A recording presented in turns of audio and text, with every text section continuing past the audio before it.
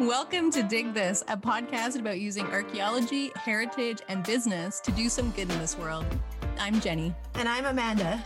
Join us and a guest or two as we reevaluate and decolonize our work, our relationships, and our values.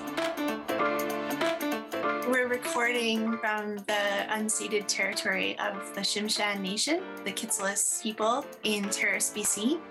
And also recording from Bowser, BC. In the beautiful unceded territory of the Qualicum First Nation. So in this podcast, one of the things that we've been exploring is the meaning that's within archaeology and why it matters. And one thing that we're going to talk about today is how our kids, we're all mums in this episode, and how our kids also bring additional meaning to what we do. And so we're going to be talking with Candace Wilson again, who is the environment manager with Haisla Nation, and she's joined us previously. And we're going to be reflecting upon what this aspect in our life, the aspect of being mums, having kids, brings to our work and brings to our work with heritage, more specifically. So I am coming to you from the Haisla Traditional Territory. I am the Environment Manager for Haisla Nation Council. I've been in my role for approximately 4 years, and prior to that, I was the Environment Biologist for Haisla Nation Council. Within my role, I work with industry in terms of having our values heard within their projects. But I'm also a student. I'm taking a graduate certificate in policy and science of climate change. And I am a mother of one 8-year-old daughter who is pretty amazing. Okay, my daughter is 8 years old. Her name is Zayla. And she is the driving force in what I do day to day. With work, that comes the income. And I'm doing my best to provide everything for her. I'm co-parenting. Me and her dad have split, and we've been apart for about 6 years. So more than half her life, we've been going back and forth. And so, she's my motivation behind getting further education. And I hope one day that she will remember talking about school plus working, and know that I am doing my best to instill within her that drive for further education and just to be successful in life. So Jenny and I both, for some reason, we ended up with 2 boys, and they're roughly the same age, a little bit different in age, but very similar. And I was working in archaeology and starting out in this business, starting up Clianza before my boys were born. So it was kind of in the early stages of the company that both Jenny and I became mothers. So we have that bond together and that in common. And I think that's one of our values in the company is being not only women in business, but also mothers. Yeah, so I also have 2 boys, Jasper, who is 5, and Eddie, who is 3. So I had my kid. Yeah, our kids are kind of offset in age. So we've had, not the last 6 of 9 years have been about having babies and having really young babies.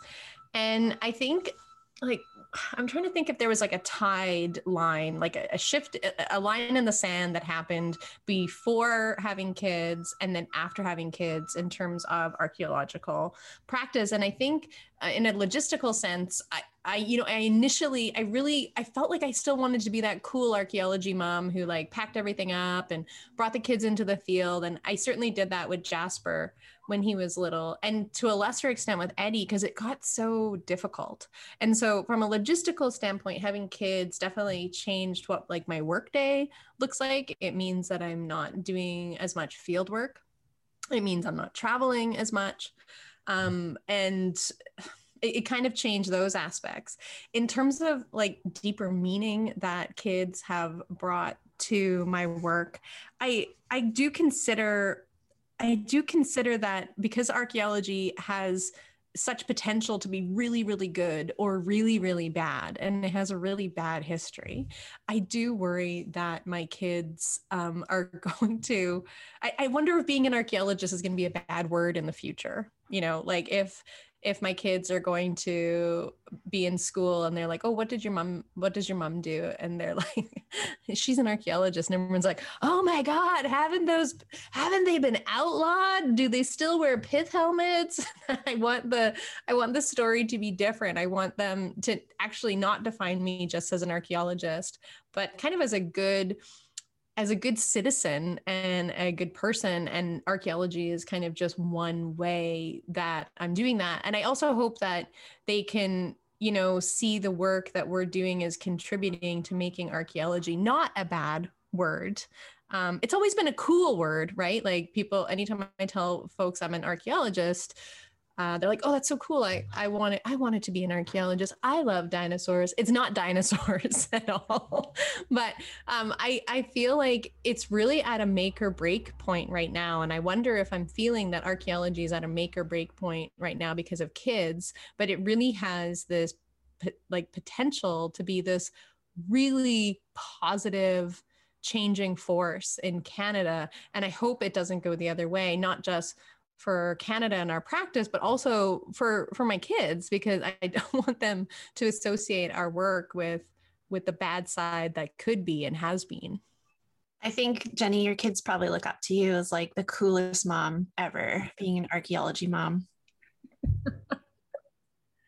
Do you know what's interesting though, is the way my work is now, they think archaeology is done at a desk and they think it ends at 4:00.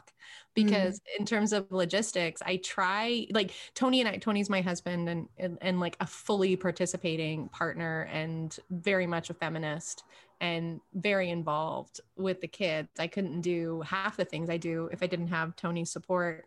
But we were joking the other night because we think our kids don't know that we work because we have made a decision to kind of, you know, set the heartbeat of our day, the rhythm to our day around their life.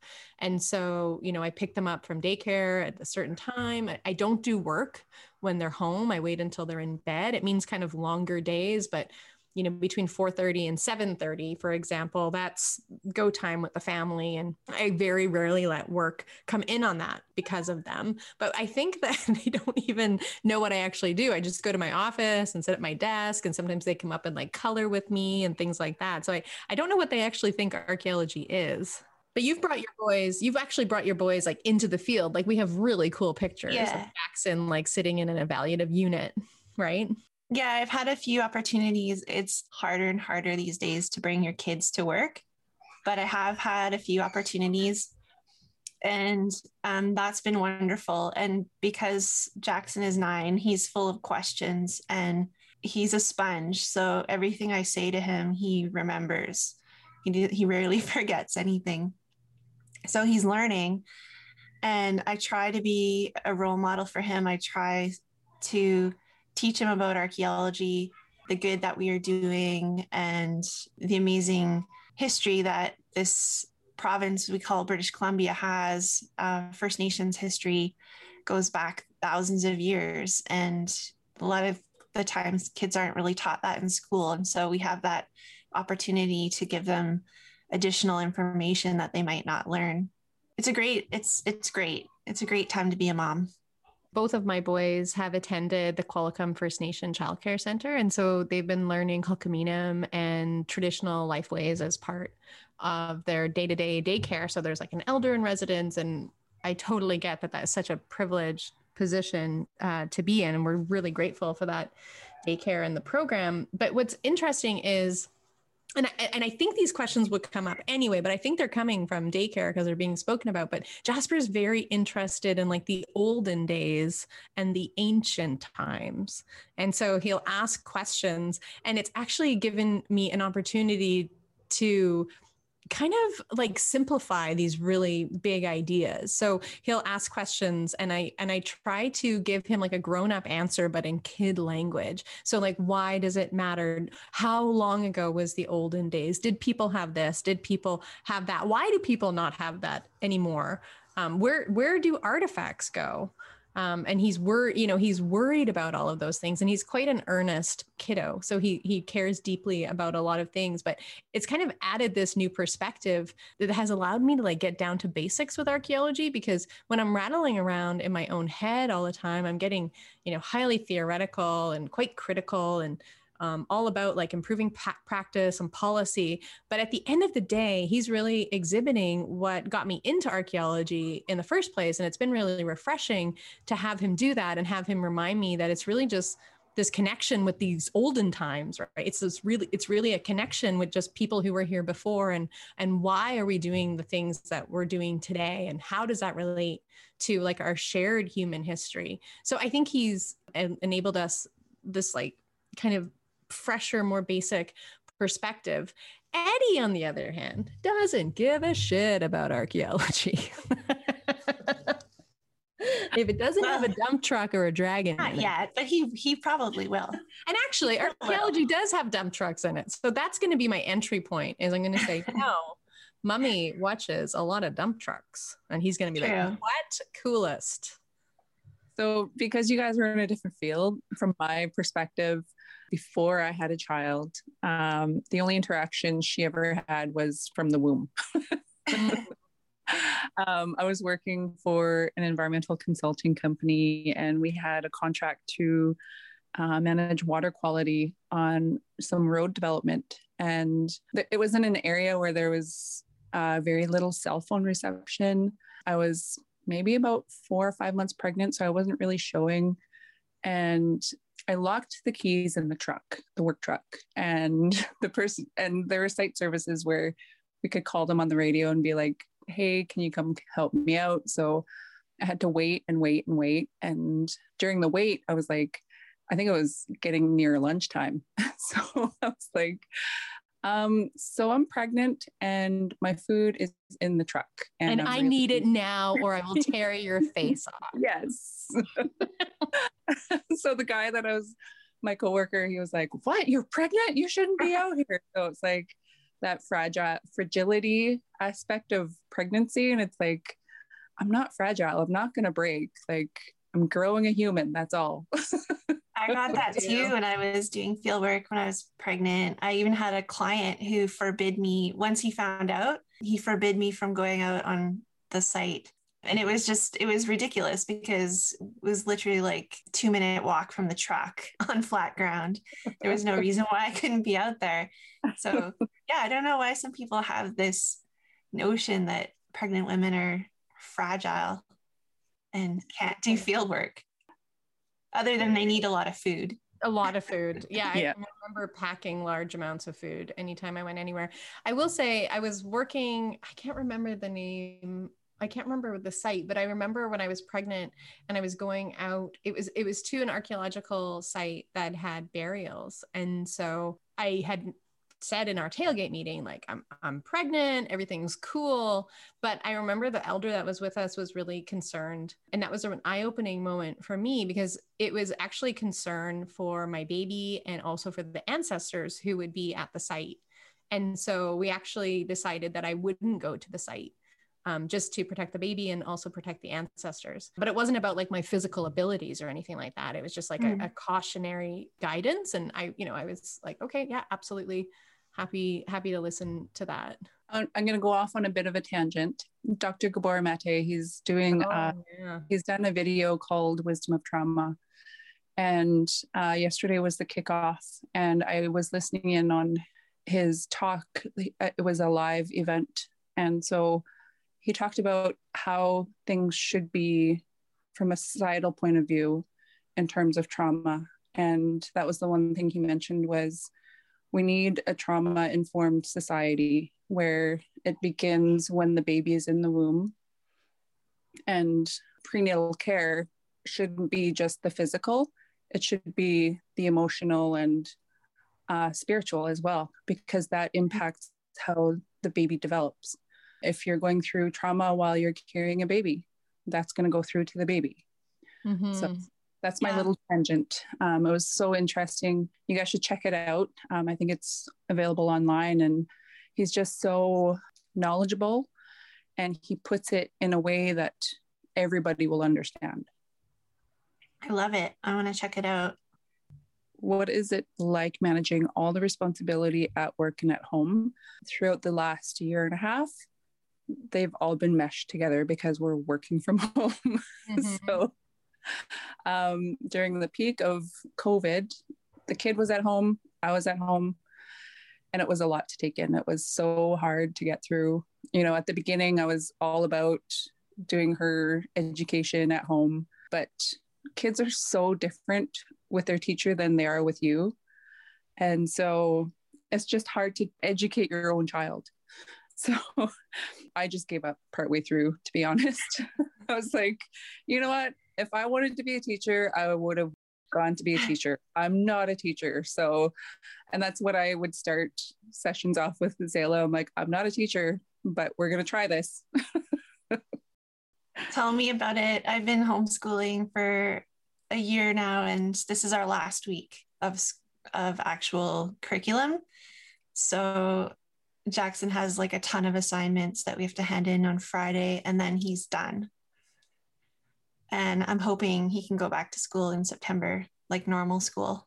He calls it normal school. No offense, Mom. This is not normal. It's not. Mom sits in her office all day on the computer. Hard. Thank God for Netflix. I was really, actually during COVID, I was a little afraid there because we had a power outage. I was like, no Netflix. How are we going to get anything done? And I wasn't even homeschooling. So from my experience with that, there was 3 months where everything was shut down. The daycare was shut down, but we were still working, and Amanda and I were in like full emergency mode, just trying to do some futures planning for the company and keep everyone going, which was kind of a wild and scary time. But yeah, Tony and I just ended up like working in shifts, but it was really just about childcare at that point, because our kids are so young that they weren't actually in classes yet. Like Jasper's just finishing up kindergarten right now, so he wasn't actually in the school system at that point. And then our daycare developed this incredible process where we would go on a Monday and they would leave boxes out for the week with activities for every day, which was amazing. I can't say enough good stuff about our daycare. So that was kind of a change, like that kind of changed everything for us. But as soon as that daycare opened in June or July, I think it was July, end of June, we were like right at the door, like, here we go, take the kids. You know, I know folks, Candace, yourself included, who are either fully or partially solo parenting. And I don't quite know how it works because I was maxed out, and like my husband was also home and very hands-on. For myself, I actually had Zayla's father staying with us because... Oh, I remember that. Yeah. So Zayla had heart surgery when she was 8 months old. And so I don't know, I have no clue how, if she were to get this virus, how it would impact her.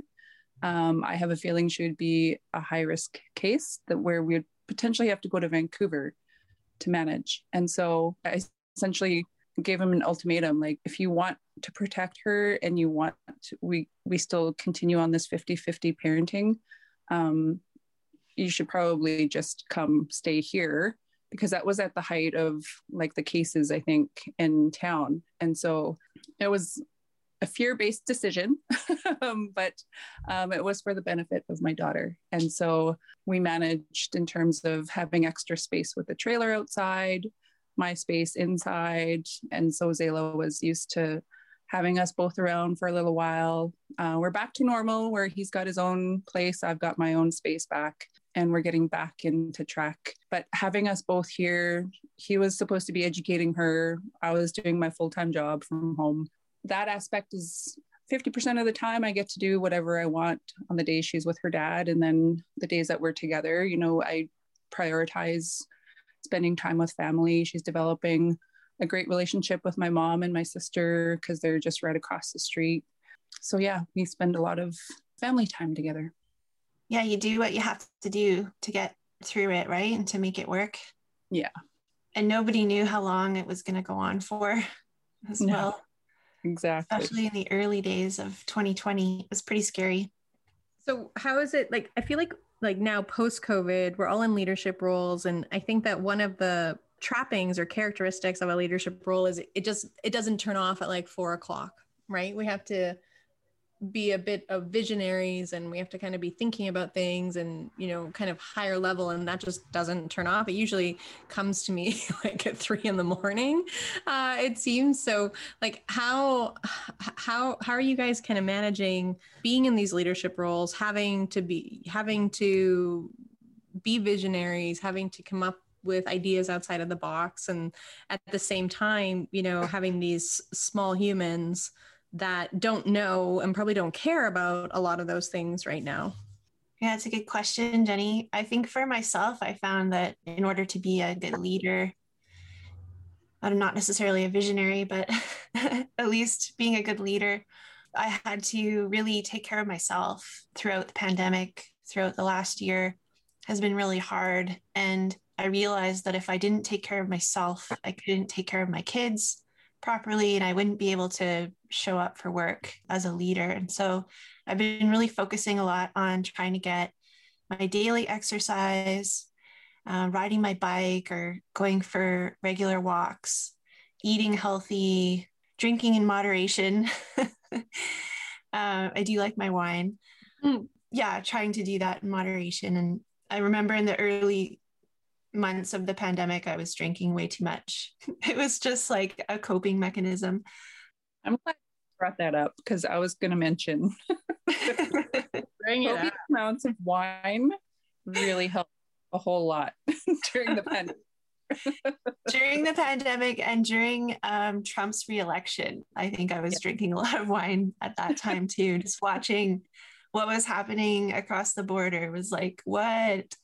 So yeah, I think just like taking care of myself became very apparent that I needed to do that. No one else was going to take care of me. What about you, Candice? For myself, it was the points where I was on the verge of a breakdown because of the quarantine and not getting out very much.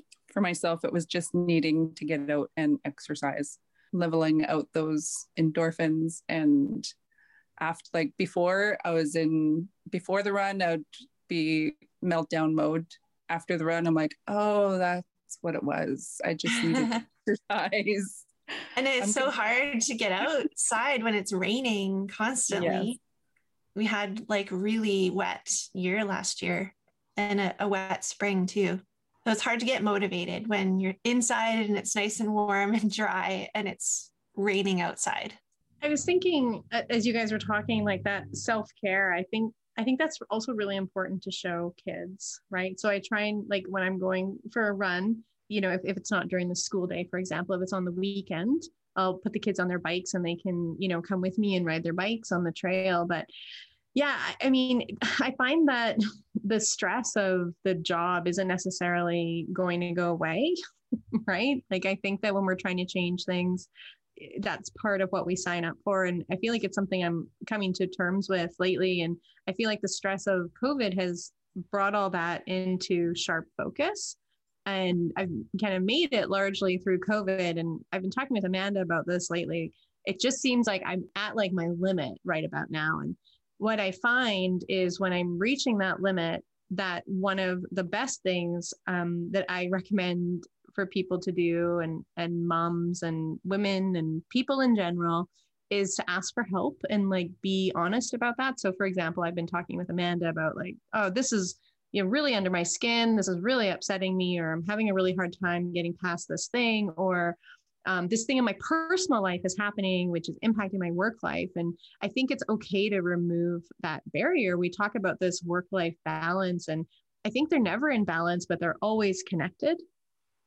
And I think that, you know, this idea that things can shut off completely and that work stresses don't impact home life or shouldn't impact home life, and home life stresses shouldn't impact work life, I think that's garbage, because I think that it's just it's all connected, and it's all related to our health, and it's all related to the work that we're doing. So that's something that I've been struggling with as well, because that's not the dynamic we hear about in business coming up. Like, women have had to fight for this position and this, equity in the workplace. And I think there's lots more things to fight for that aren't just related to women, but about being honest about those impacts. And because women's role has previously been designated to the home life, and we're, air quotes, new to business, it's like we can't also bring in that historical context. But the reality is, I think that they're all connected. Wow, I have long answers.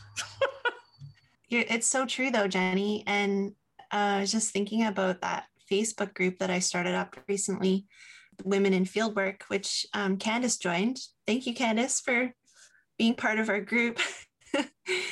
One of the ladies posted in that group just the other day about this gender bias in the workplace. And she mentioned that she's an archaeologist, and so is her partner. At the time, they were both working for the same company, and the company was giving more field hours to her partner than her, because she was the caregiver of the children. So they just automatically assumed that if there was field work to be done, it should be given to the male of the household. And I thought that was really interesting, gender bias that's happening in the workplace, and you don't necessarily see that it's happening. Candace, have you experienced that gender bias in your workplace? Yeah, so the gender bias is really not, well, in like my consulting aspect of my career, it did seem like there were a lot of males doing like the field work portion, whereas now, like in leadership in our organization, we do have a lot of female program managers, which is nice, and having that background in terms of leading a department within our organization. Well, the one thing that stands out most in mind for me in terms of balancing work and doing archaeology is when I spent over a year over in Haida Gwaii when my youngest son, Malone, was just a baby. And I had to go over and do field work. It was a project that we had committed to, but the Haida didn't want the original archaeologist to work on it. They had some issues there. So I had to do the field work. There was no one else in the company who could field direct on Haida Gwaii. I had to make it work so I had to bring my baby with me because I was a breastfeeding mom. I was providing for him his nourishment, and I couldn't just leave him in daycare back home. So he had to come with me, and I had to find childcare over on Haida Gwaii, which was difficult. I eventually did, but on the first field shift, I had to fly there with my youngest, and actually took him to the project site because it was just an initial site visit and talk with the contractors. So I had him with me, carrying him on my front, wearing all my field gear and my PPE and everything. And here I am carrying a baby, which was super weird. Then I had my mom driving the car, getting on the ferry, and she's got my oldest son with her. And they're driving over to Haida Gwaii, which takes close to a day to get there. And then we met up later that evening, and my mom came and stayed for the week, and she got to experience Haida Gwaii, which was really cool.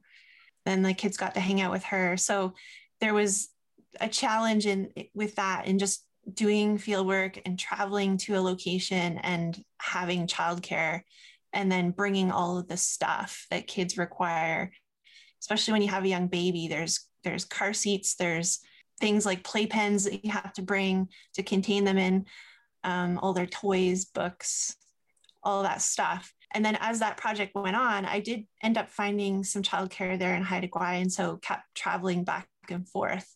And I remember at one point sitting in the car, I had a rental car, and I had my baby in the back seat strapped in. And then I could sit down and put on my makeup in the mirror, the rearview mirror of the car. But there, I just had no help, like, especially in the mornings, getting gear in and out of the car and getting myself ready. And I just remember that moment sitting there going, geez, here I am in the car putting on my makeup. But it was an adventure and it was a time I will never forget. But I wish that I would have had more help. I think that would have made things easier. It's definitely a challenge. And I think if that had been, let's say you had worked for a larger company, or that same situation had happened not in a company that you're an owner, it could have been a really career limiting situation. Because like if you had to choose between caring for your kids or doing your job, I would offer we were all ultimately going to choose our kids. Right. And so, I think that other women who aren't in the same position that we are might have that as a challenge, and that becomes a really career limiting moment in their lives. And I think, we're looking back on now as a very career defining moment for you and as a very challenging moment for you. But I don't know that it was limiting in the way it might have been for other folks. Yeah, you're right, Jenny. If it had been somebody else working for a larger company, that mom would have had to make the decision to continue to breastfeed their child or stop breastfeeding and take the job. They would have to make that decision. And that's a really hard one. When you talk about support, Amanda, as an Indigenous person, we have really large extended families. For myself, as soon as Zayla was born, we had everyone around us that would be able to help. And one of the biggest things I wanted to do right from the get-go was to make her comfortable around my family members.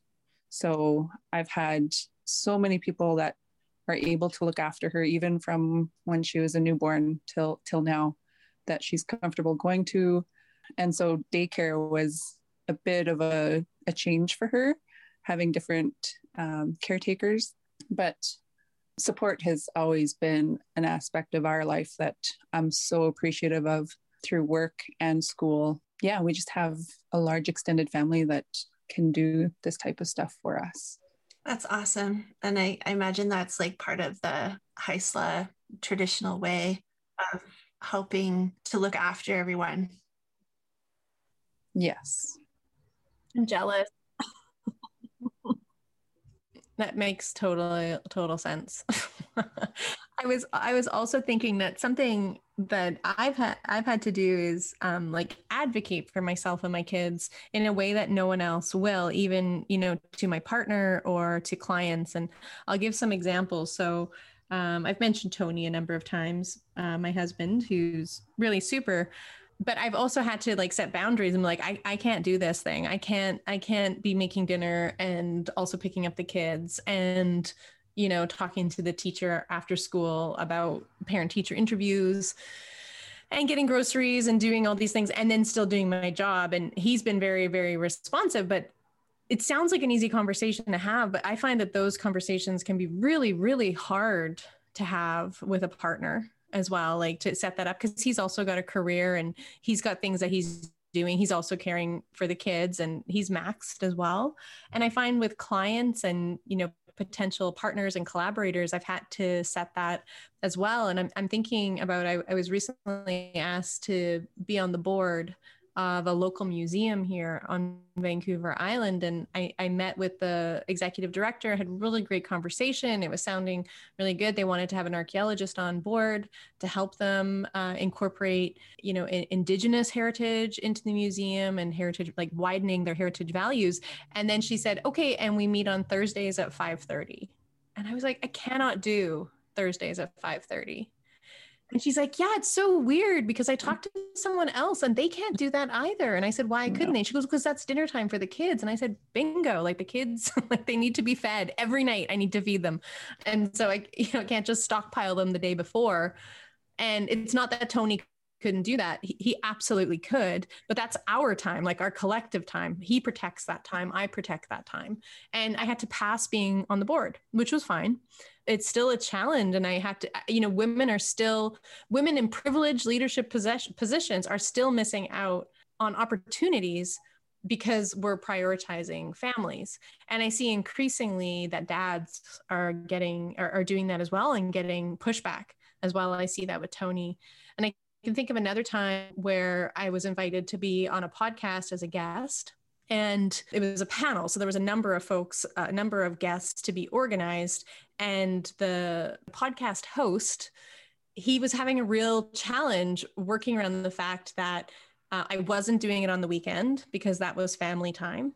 And then he was, a little bit bemoaning the fact that then, he was just willing to bypass having a mom on there if it meant kind of trying to schedule around family time. And it was the podcast topic was women in archaeology. And by not being flexible with family schedules, he was completely eliminating a whole aspect of being a woman in archaeology. Not all women in archaeology have kids, but many do. And so by eliminating that, it was alienating a whole population of archaeologists right away, simply because he wasn't initially willing to find a schedule that worked. But we ended up making it work, and that was great. But it was back and forth, trying to explain this. And I found myself resenting him in that I was having to do all the labor to explain this to him, explain to him why what he was doing was horrible and just perpetuating the dominance of, patriarchal viewpoints in archaeology. And that's one of our values at Clianza too, is family. And it's always been there from the beginning, is how important family and family time is. And we respect that for ourselves and for everyone that works with us. Because we have a lot of men in the company that are fathers as well, and they have their family time. Yeah, it's a really important aspect of the work that we do, is that we respect the work time and then we respect our family time. It's worth it though, right?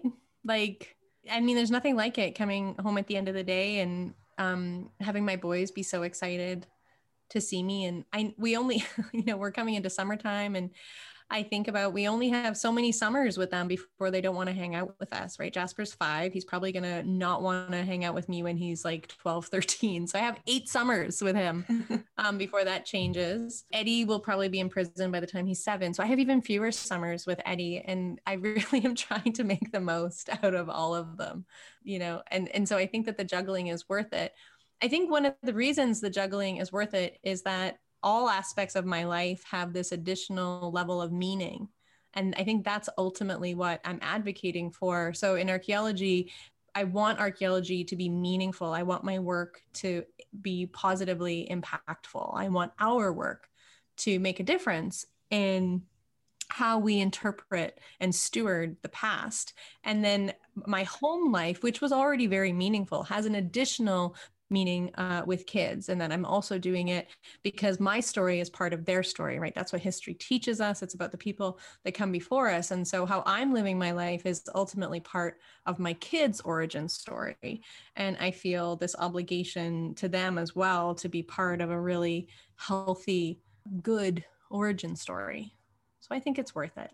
It's totally worth it. And our kids are an integral part of our future. And I think it's going to be really challenging for them, for Zayla and for Jasper and Eddie and Jackson and Malone and all the kids out there.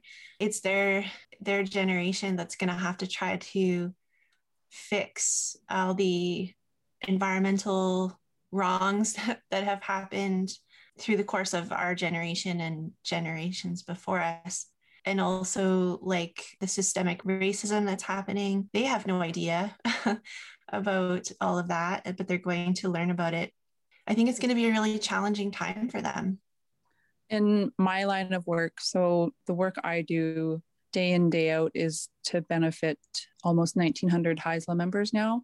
And so these industrial relationships we have is going towards that economic reconciliation I spoke about previously. It's essentially building her future through the work that we're doing today. Amazing. Beautiful. That's, as Eddie says, it's a beauty. And I really think we should all get together, get the kids together and go camping somewhere. Oh my God. They have no friends who are girls. There's just seems to be just like a roving band of boys in Bowser and like no girls. And so it would be really great if they could meet a girl.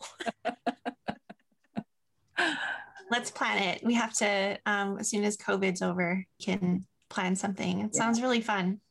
I actually have 2 weeks planned in Penticton. Because we live in the north, I have to go away to find sun.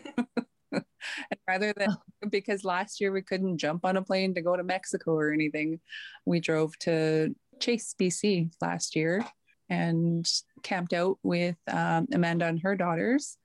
And so now our kids have that relationship, and now they get together virtually on Kids Messenger.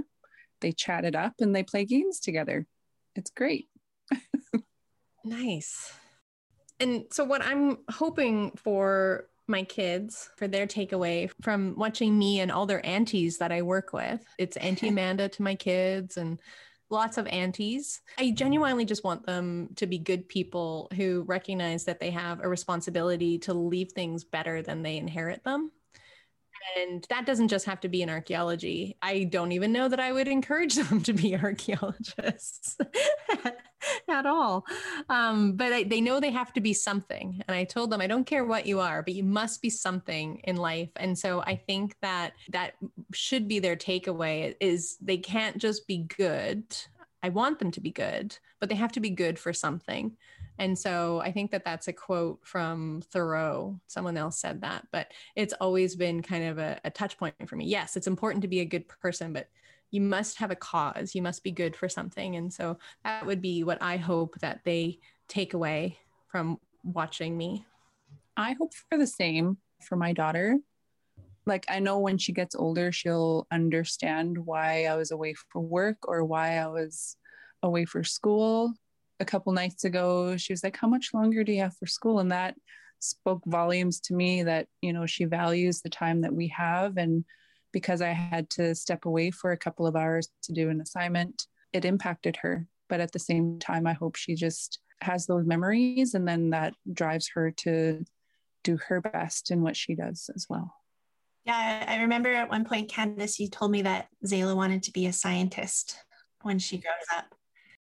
I was like, what do you want to do when you get older? And she said, I want to do science, just like you. And then the other heartbreaking part about it, she was like, I want daddy to do science and mommy to do science, and I'll do science.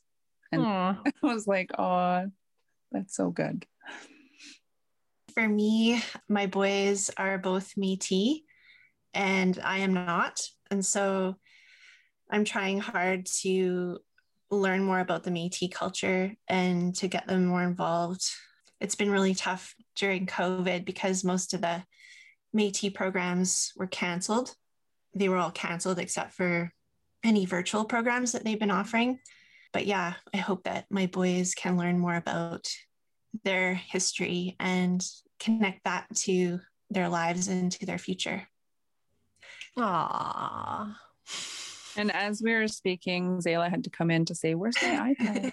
So you might hear me in the background saying, I don't know. Perfect. Very apropos. I think the one aspect I didn't bring into this conversation is I am a business owner as well. I make woven wraps for baby wearing.